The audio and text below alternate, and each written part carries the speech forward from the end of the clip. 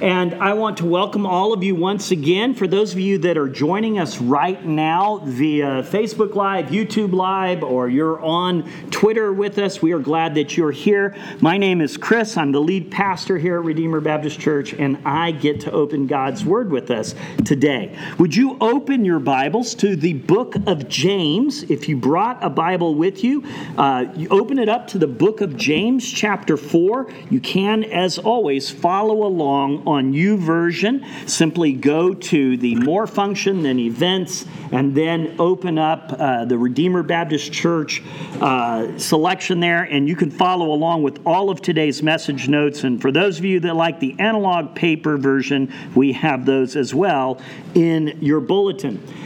We are in the midst of our study of James that we've entitled Get Wise. James is the New Testament book of wisdom. It's very similar to the Old Testament book of Proverbs. James is concerned with the idea of how do we live in light of the good news of Jesus Christ. The good news is supposed to transform us, and he knows that there are practical realities to that. How do we live life God's way, or with godly wisdom? And last week, we began to see how James is addressing the problem of human speech, the tongue, the way that we talk.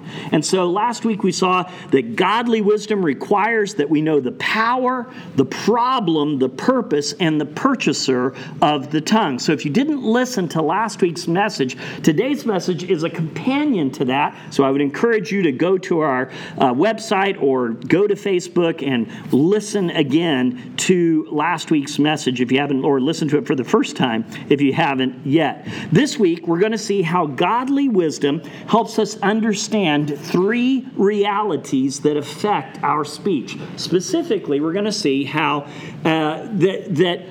we have a pride issue, and pride has a voice. Pride is a vice, but pride has also been defeated by a victor. So pride's voice, pride's vice, and pride's victor. Let's read from James chapter 4. I'll pick up reading in chapter 4, verse 10, read through verse 17, and then I'm going to read two verses out of chapter 5, verses 9 and 12, which are on the same theme. Humble yourselves before the Lord, and he will exalt you. Do not speak evil against one another, brothers.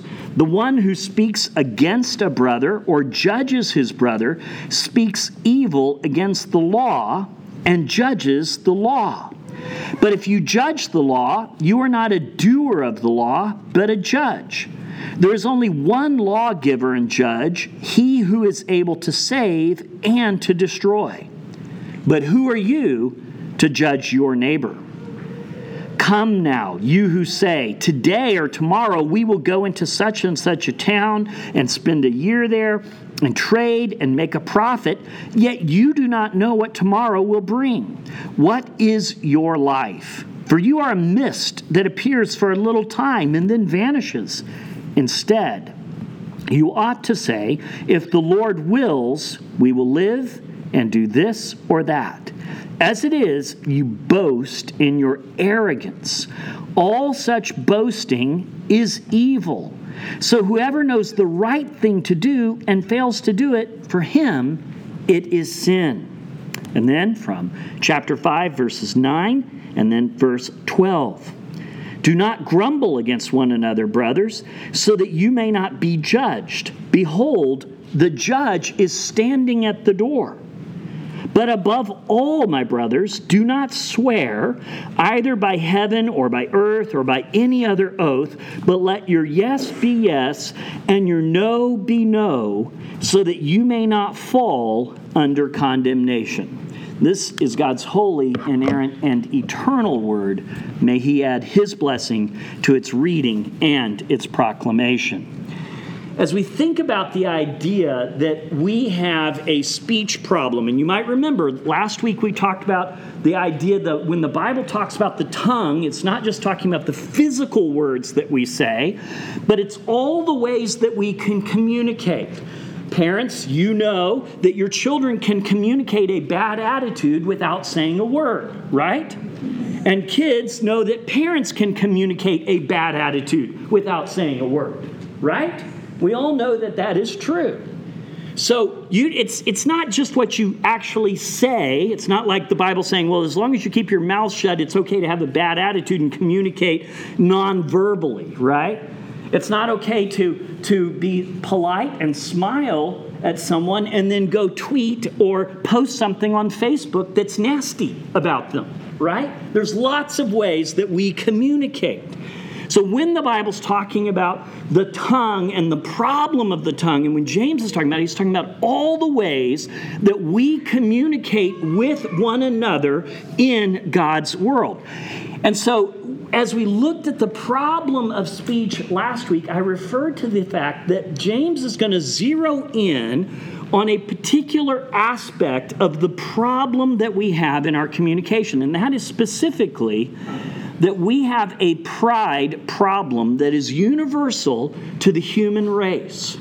The pride has a voice, and that voice is your voice. It's my voice. And that very often we may not think of ourselves as prideful people, but James is going to come and attack our assumptions about ourselves. So if you go to James chapter 3, verse 5, where we were studying last week, James says, the tongue is a small member, or it's an organ of your body, right? And relative to our arms or our feet or whatever, our tongues are very small. And he says, the tongue is a small organ of your body, yet it boasts of great things. And everything James has to say about speech and our communication can be unpacked from that point on. He says, listen, the problem with your speech is pride. It's about you boasting. So we want to recognize that pride has a voice. It has a sound to it. The psalmist is saying the same things. The authors in Proverbs say the same thing. Psalms chapter 12, verses 3 and 4 say this: the tongue makes great boasts. It talks about many things over which it has no control. It goes on to say, those who say with our tongue we will prevail. I'm going to win by what I say. Our lips are with us. Who is master over us? Now, in the last few years, we have seen politicians take that statement that I just read to a new level. Dominance is culturally popular right now. The humble speech of politicians of yesteryear like Abraham Lincoln and George Washington is gone. Today we talk about how our team's going to win, how our nation is the greatest. And everybody doesn't even flinch. We all go, yeah, that's right, woo! We make great boasts all the time with our speech. And we don't even recognize that that's the sound of pride. Pride flows out of our mouths from a stream. And that stream is the human heart. We saw this last week. Jesus brings this point out over and over again. Matthew chapter 12, verses 34 and 35. Jesus says, you brood of vipers. What do vipers do? Have you ever seen a viper? When Tracy and I were living as missionaries overseas, one day I saw a group of men running down this hill right behind, into our backyard. And they were chasing something, and it was very big, very green, and very slithery. And it was a pit viper. And it was coming down the hill behind our house. And they were chasing it with machetes and sticks because it's a pit viper and it's deadly. And so this group of men are chasing it down the hillside, and they're killing it and everything else. And I got to see this great big viper with its great big fangs. Okay? Vipers kill with their mouths. When Jesus says, you brood of vipers, he's saying, you've got a mouth problem. Your mouth is full of poison. He goes on to say, how can you speak good when you are evil? For out of the abundance of the heart, the mouth speaks. Now just let that sit there for just a second. If pride has a sound to it, and that sound is the words that come out of our mouth. And Jesus says what has come out of our mouth flows from our hearts. Where's the pride problem? It's in our hearts, right? None of us likes to think of ourselves as particularly prideful people, yet Jesus says the good person out of his good treasure brings forth good. The evil person out of his evil treasure brings forth evil.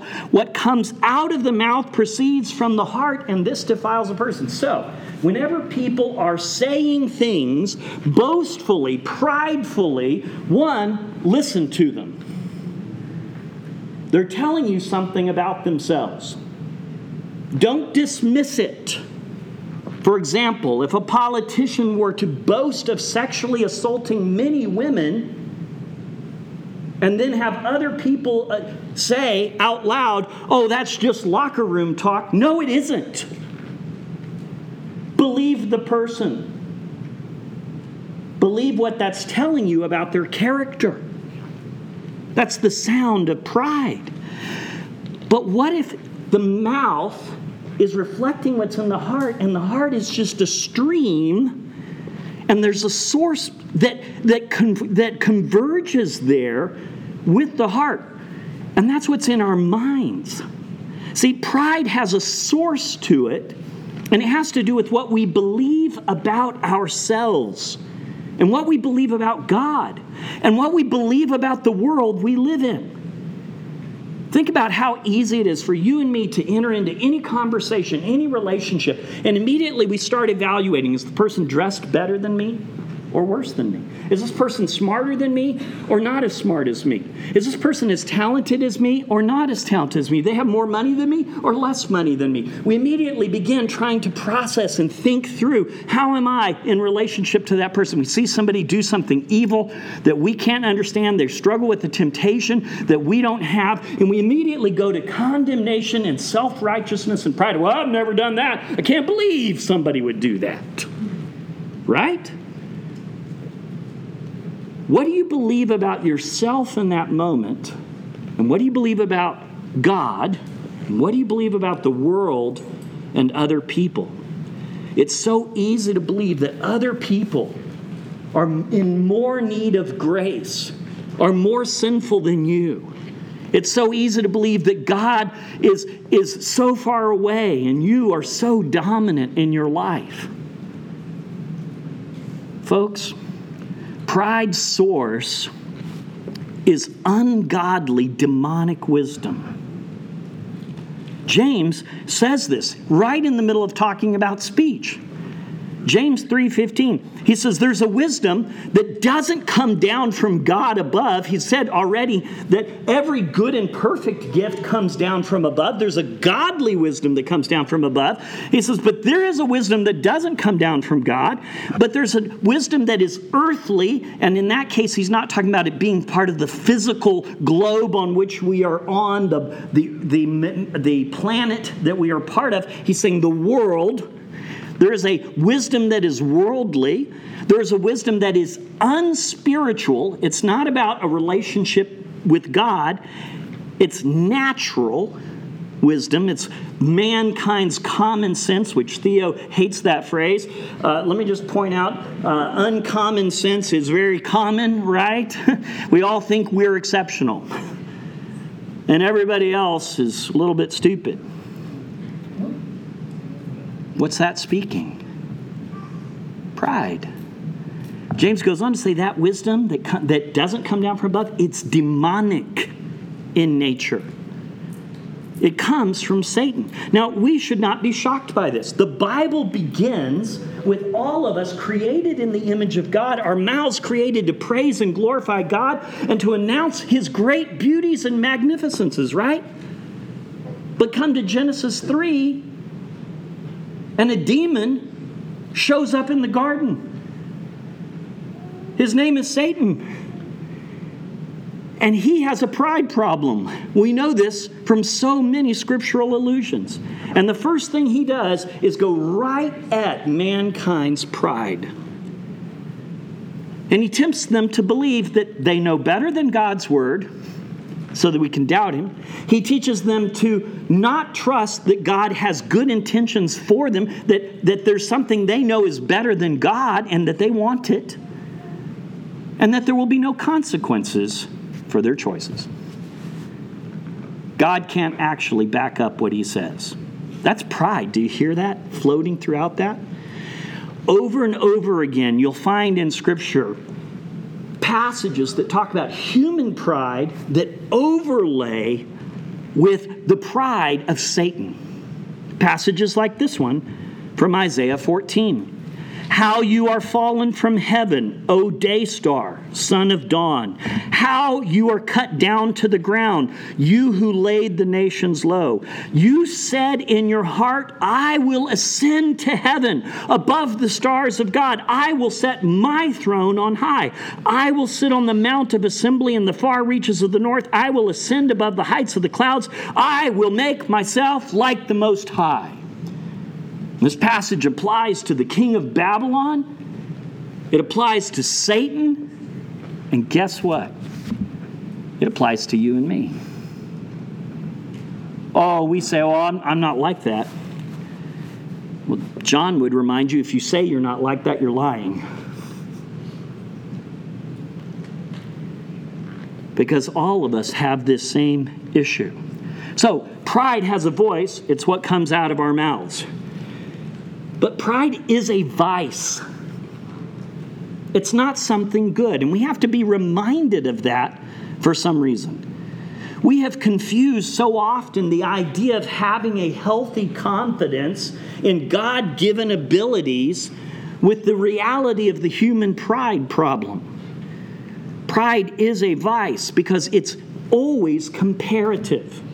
Think about it this way. James is going to point out how we have three specific areas that he's going to highlight of how pride affects us. We have a pride over other people. So James 4:11, do not speak evil against one another, brothers. It's James 4:11, right? He's going to, in this discussion of pride and our speech problem, he says, don't talk bad about other people. There do not seem to be any exceptions there. Except if they're really, really bad, or I really don't like them, or they were really not nice to me. He says, don't speak evil against one another. Pride gets revealed through slander, through a condemning, a set of words, a condemnation, or even in how we complain about people. James goes on to say in verse 11 of chapter 4, the one who speaks against a brother or judges his brother speaks evil against the law and judges the law. In verse 9 of chapter 5, he goes on to say, do not grumble against one another, brothers, so that you may not be judged. So don't speak against each other. Don't speak in condemnation over other people. And don't complain about each other. Because all of that flows from a spirit of pride. We hold other people to God's standards or man-made rules or legalism, but we don't typically hold ourselves to that same standard. We find areas where we don't really struggle, and we highlight that, ignore our own weaknesses. So you may not be a person who is struggled ever, for example, with gambling as a problem. So it's easy to go, well, I can't believe people just don't have any self-restraint. You know, they got a gambling problem or an alcohol problem. And so it's easy to look at people that use alcohol to numb their pain and condemn it. And there are churches that will build you up into a frenzy in the business of condemning people who are outside the church, while ignoring massive justice problems inside the church. You can ignore the reality of sexual abuse of a child in your own church and condemn people who have a glass of wine. Folks, that's man-made religion. And it's what is the default mode of each of our hearts. James says in verse 11, he goes on, if you judge the law, you're not a doer of the law, but a judge. What's he saying? if you're busy running around trying to see if everybody else is meeting God's rules, you know what you're not doing? You're not looking at yourself. You're not looking in the mirror. You're busy running around condemning everybody else, trying to determine, well, I don't know. I don't know if they've got the right doctrine. I don't know if they've got the right way of living. So you're busy focused on other people, but you're not busy doing the law. You're not applying it to your own life. It's so easy. Somebody comes to you and they hurt you with something that they say. And you forget how many times you've said hurtful things to other people. Book of Ecclesiastes, another Old Testament book of wisdom, specifically says, hey, listen, if you happen to hear somebody that you think is your subordinate complaining about you, ignore it. Because you know you yourself have done much complaining in your life. We are often in the business of having this condemning spirit, and Jesus forbids us to have a condemning spirit. Matthew chapter 7, verse 1 is one place. Jesus says, judge not that you be not judged, for with the judgment you pronounce, you will be judged. And with the measure you use, it will be measured to you. I think it was Francis Schaeffer who said, imagine the judgment throne of God and you standing before God when He takes you into His presence.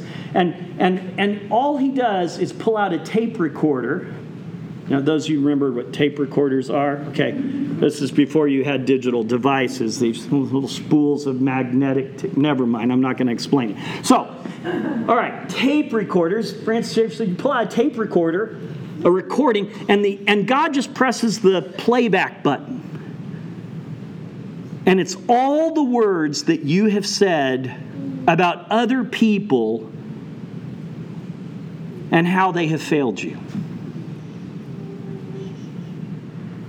Would you live up to that standard? Now, that's just a word picture. But Jesus is saying something very similar here. He says, listen, I'm going to condemn you by your own words. I'm going to bring you to a place where you see that you need my grace. Why do you see the speck that is in your brother's eye, he goes on, but do not notice the log that is in your own eye?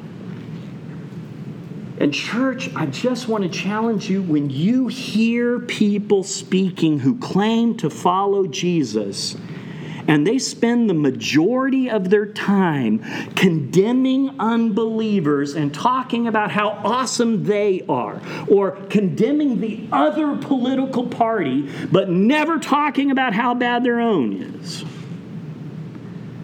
Stop listening. They're lying to you. And it's not healthy for your soul. It's toxic. It's ungodly. Now, let me caveat this just a little bit. Within the church, we've been instructed to practice discerning discipline and restoration. It means that within the church, we see sin when it is actually clear and has happened, and we don't ignore it under the pretension that we're not judging other people. Many of you know, because many of you have been to our meetings, you come to the Southern Baptist Convention. I'll give you an example of this. The weirdest thing that happened in our convention in the last few years is that we ignored the reality of visible sexual abuse within our churches and said, well, I don't want to condemn that, brother. I don't know. I didn't have all the information. And at the same time, condemned the world in so many different ways. Now, what if I were to tell you that while we are not to have a condemning spirit, we are called to have a discerning spirit and to be aware of our own sin within our own communities? 1 Corinthians chapter 5, verse 11 says this. Paul, writing to the Corinthian church, says, I am writing to you not to associate with anyone who bears the name of brother if he is guilty of sexual immorality or greed or is an idolater, reviler, drunkard, or swindler, not to even eat with such a one. For what have I to do with judging outsiders? Is it not those inside the church whom you are to judge? God judges those those outside. Purge the evil person from among you. Now, he's going to go on to write to the Corinthian church in a second letter that the goal of all church discipline is restoration to right relationship with God. The reason you discipline someone in your church is to bring them back into right relationship with God and right relationship with God's people. It's not to condemn them, but to restore them. So with that caveat in mind, let's also realize that we are called to recognize that God alone is the ultimate judge, and any attempts to usurp his unique role means that we put ourselves in the place of being the ultimate judge. Go to James 4:12. James says, there is only one lawgiver and judge, he who is able to save and destroy. Years ago, I was in an argument, an intense argument with a pastor, and there was another pastor in the room. Things got kind of heated. The other pastor and I were both very upset. This is a pastor outside of our church. And we were trying to plan a community ministry event, believe it or not. He's hot, I'm hot. Harsh words were said, at least for ministers. And I said something that to this day I deeply regret. I impugned my brother's motives. I acted like I knew what the intentions of his heart were. And praise God, he had the grace to correct me and challenge me on that, and so did the other pastor. And I'm just like, I am so sorry, I was wrong. You are right. I should not have done that. Brothers and sisters, one of the ways that we run around condemning one another with our words is assuming that we know what the intentions of somebody else's heart are. And we don't. We don't. Most of us can't figure out our own motivations most of the time. And we're mixed bags of motivations, right? Paul's going to write to the Corinthians right before he has them act in discipline against someone who's obviously sexually immoral and unrepentant. He says this in 1 Corinthians 4:5, do not pronounce judgment before the time, before the Lord comes, who will bring to light the things now hidden in darkness and will disclose the purposes of the heart. Then each one will receive his commendation from the Lord. In other words, let God be the decider of what somebody's intentions are. Finally, just one more thing I want to say about this, because we got to move on and talk about another vice. But when we have this judgmental spirit and we speak out of it, we are forgetting our own weaknesses and sins. James says, who are you to judge your neighbor? But just let that sit for just a second. The best position that you could find would be, well, I don't do that. But what if they point out 92 things that you do that are sinful, ugly, selfish, pride-filled, unbelieving? Right? Who are you to run around condemning? Do you really think you are that much better than everybody else? That's why James has already reminded the church, we all stumble in many, many ways. And he also has reminded us, whoever keeps the whole law but fails in one point has become guilty of all of it. You may not be an adulterer or a murderer, but you might have stolen someone else's glory. You might have cheated on your taxes.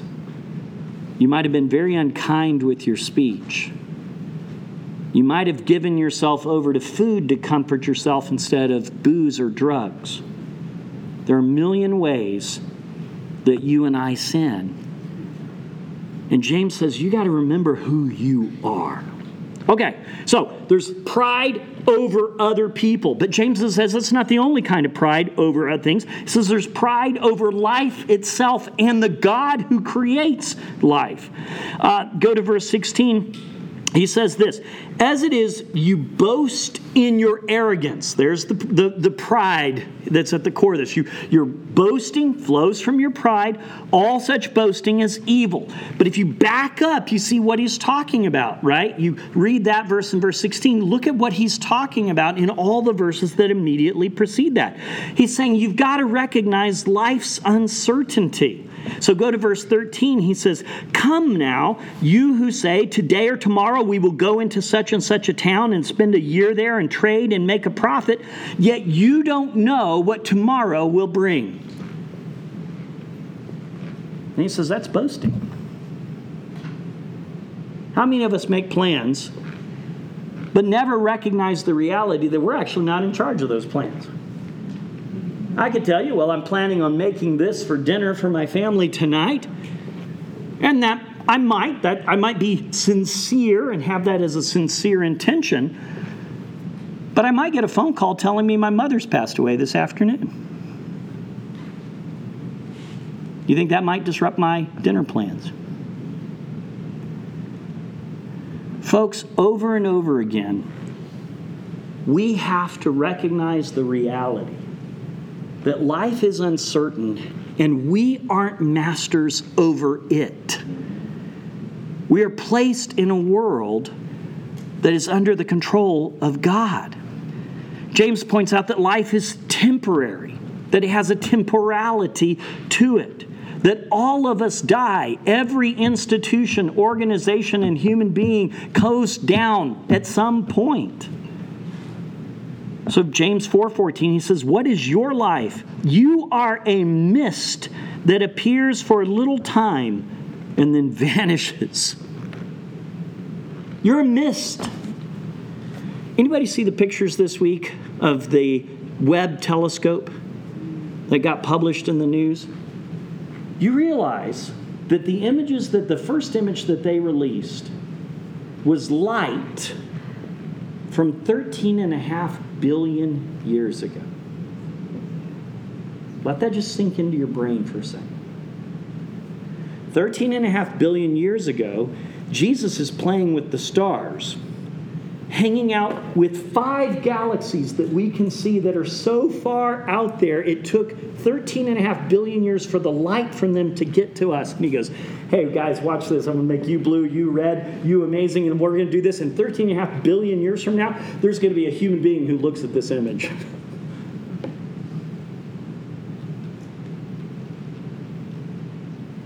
Do you think that should humble us? Long before we came, long after we are gone, Jesus is carrying out his purposes and his work in his world and his universe for his glory.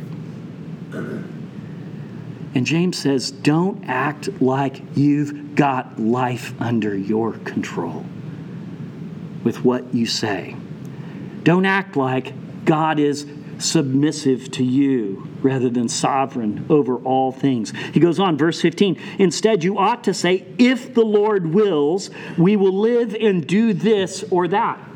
If you read the scripture references that I put in your notes there, you'll see over and over again, Paul the Apostle, for example, saying, hey, I've got plans to come to you, church in Rome, if the Lord wills. The apostles saying, we've got plans to do this or that if the Lord wills, because they recognize this. They weren't in control. So often, even in how we verbalize our planning is really about us trying to actualize our own reality and make it happen. And it comes from human pride. Finally, James points out there's a pride over truth itself. We think we can manipulate reality. And again, I know I'm hitting a lot of politics buttons today, but folks, there are literal guys out there who say we can distort the reality of what the world believes by simply repeating a lie enough. If we tell a falsehood enough times, people will believe it because it fits the desires of their own heart. It tickles their itching ears. That's not a new tactic. It's a satanic, old demonic tactic. And that's what James is trying to address in verse 12 of chapter 5. Above all, isn't this interesting? James has said all kinds of important things. He comes to verse 12 of chapter 5 and he says, above all, my brothers, do not swear either by heaven or by earth or by any other oath, but let your yes be yes and your no be no, so that you may not fall under condemnation. So James is saying this is something very, very important. Very important. Wonder where he got that from. Probably his brother. Right? Now, let's be clear here. Some things James is not talking about. Maybe you grew up like I did, and I was told that there was a class of words called swear words. It's a terrible linguistic use because to swear is to take an oath to something, and cursing at people or using profanity, ugly gutter language is not a swear word. A swear word is when you say, I vow, I promise, I will. Okay? James is not talking about using dirty words. There are other places in the Bible that say don't use dirty words, okay? But that's not what he's talking about.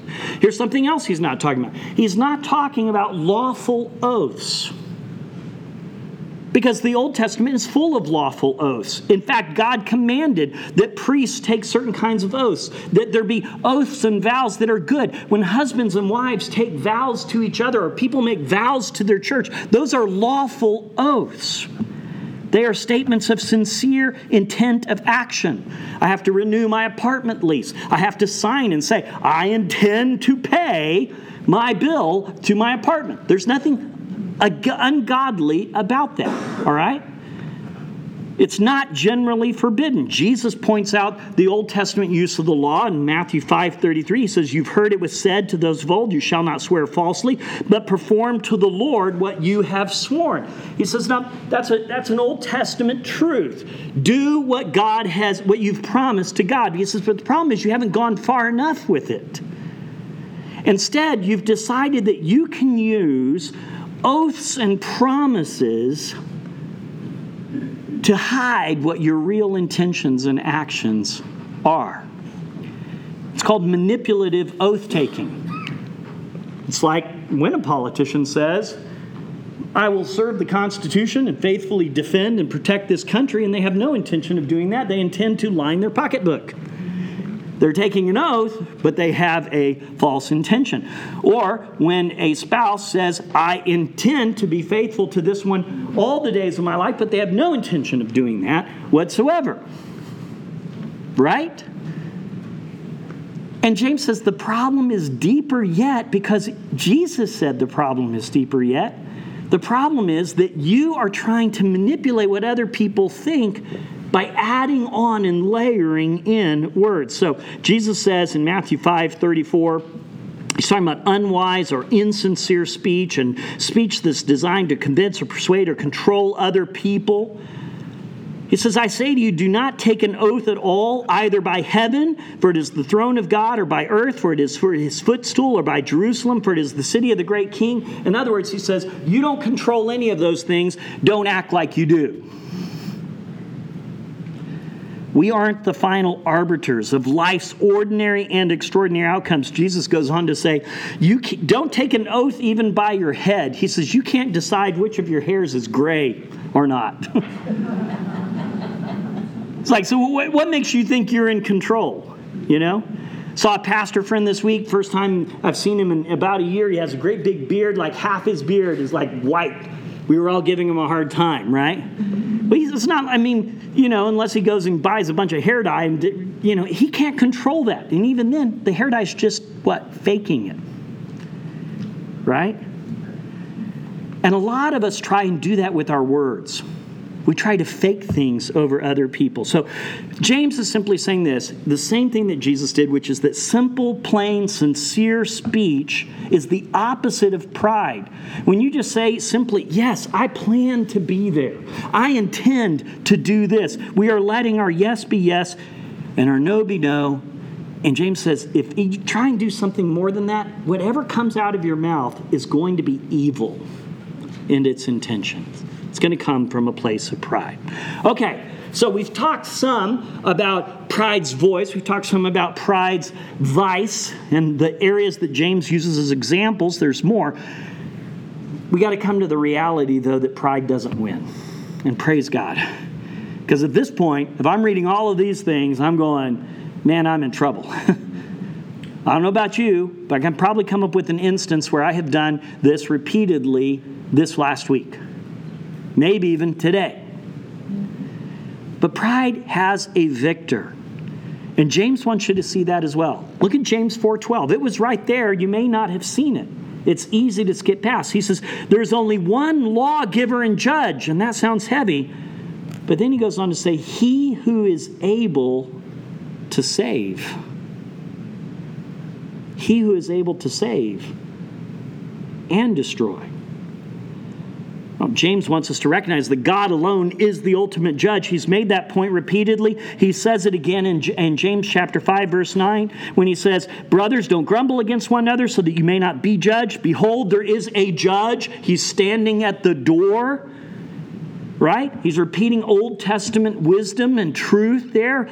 Same thing that Hannah, in her prayer to God, cried out in 1 Samuel 2:3. She says, talk no more so very proudly. Let not arrogance come from your mouth.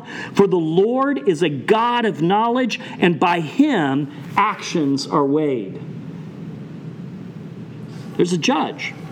And pride is sin. It's against God first. Haughty eyes and a proud heart, the lamp of the wicked, are sin, says the book of Proverbs. And God, brothers and sisters, hates pride. Did you hear what I just said? He hates it. You know, I've talked to many pastors over the years, and we've commiserated over the fact there are many things we can do to get ourselves fired. Rarely will a pastor be fired for being prideful. And yet Scripture says that pride is an abomination. It's something that God hates. In Proverbs chapter 8, verses 12 and 13 is one place. I, wisdom, God himself speaking, personifying himself as wisdom, says, I dwell with prudence and I find knowledge and discretion. The fear of the Lord is hatred of evil. Pride and arrogance and the way of evil and perverted speech I hate. I hate. What do you think God hates? Pride. And pride that overflows with arrogant speech. And Jesus has already made it clear that we're going to be held account for our speech, right? Remember this from Matthew 12:36. Jesus says, I tell you, on the day of judgment, people will give an account for every careless word they speak. For by your words you will be justified, and by your words you will be condemned. Do you feel that? That's the part of the sentence where James says there's one who can destroy. That's the judge. But what if the judge is also the one who can save? What if he's the one who can not only pay the penalty for all the pride-filled speech that we've given, but deliver us from pride's control? What if he can reconcile us to God? What if there was a person who never spoke a pride-filled word their entire lives? And then they said, I'm going to take the place of all the people who've spoken nothing but pride all of their lives. Well, that's Jesus. And that's exactly what we find in Scripture. We are called to reject our self-saving speech. The idea that we can make ourselves right with God is just another form of pride. It's what the psalmist is talking about when he says, there are those that scoff and speak with malice. They threaten oppression. They set their mouths against the heavens. Their tongue struts through the earth. We can't save ourselves before God, but Jesus never sinned. In fact, he never sinned with his mouth, ever. 1 Peter chapter 2 addresses that. Jesus committed no sin, neither was deceit found in his mouth. When he was reviled, he did not revile in return. When he suffered, he did not threaten, but continued entrusting himself to him who judges justly. Listen to what he just said. Jesus never spoke a word that wasn't completely true or honest. When people spoke terrible things about him, he never spoke a single word of reviling back. And when he was suffering, he who had all of the power of the universe never threatened a person. Well, that Jesus bore the penalty for our pride-filled speech. He defeated pride's power. That's why Peter goes on to say, he himself bore our sins in his body on the tree. He took our penalty in our place. And then he goes on to say that we might die to sin and live to righteousness. There's a freedom that comes because Jesus broke sin's power and pride's power over the human race. We don't have to live under the domination of pride's power. We can be indwelt by the Holy Spirit of God and become like Jesus more and more by his grace. And Jesus goes on to restore us into right relationship with God the Father. Peter says, you were straying like sheep, but you have now returned to the shepherd and overseer of your souls. James gets to the same place as Peter. He says it a little bit differently, but go to James chapter 4, verses 6 and 10. And you'll see that he's talking about the same reality. Right before he talks about speech, he says, there's a God who gives you more grace. He gives you what you don't deserve. He sent his son to live the life you ought to live, to die the atoning death that you should have died, to raise you so that you can walk in eternal life and freedom in God's power. He says, therefore, God opposes the proud, but he gives grace to who? The humble. The only way you and I get made right with the holy God is not by listing off with our mouths all the ways that we have done really great and right things. It's by crying out like the tax collector in the temple, "Oh God, have mercy on me, a sinner." When we humble ourselves, we get God's grace. Verse 10, James goes on to say, humble yourselves before the Lord, and he does the exalting. He picks you up. So the invitation today is simply this. Ask yourself this week, where has the voice of pride been coming through your lips? Where have you been ignoring the vice of pride in your life? And where have you forgotten that pride can and has been defeated, and God's inviting you into a relationship that leads you to victory and freedom through his Son, Jesus Christ? Let's pray and ask the Holy Spirit to speak those truths into each of us. Oh, Father God, grant now that you would, by your grace, as we humble ourselves before you, remind us of the ways that we have sinned. Speak to us the ways that we have acted in ways that are sin-filled and pride-filled about ourselves. We come to you confessing the many ways that we have acted in need of your, like we don't need your grace when we do. And we ask, God, that you would speak to us about the areas of our lives where we've been ignoring the voice of pride in our speech. And we confess that we want that to be different. And we ask, God, that you remind us of the greatness of your Son's victory, the hope that we have in the cross, the joyous good news we have through your Son's perfect life. And that when we humble ourselves, we don't need to add anything to. We don't need to change anything. We can, in fact, glorify you in all that we have been called to. Now, as we go to your table, speak these truths to us in tangible and real ways. In Jesus' name, amen.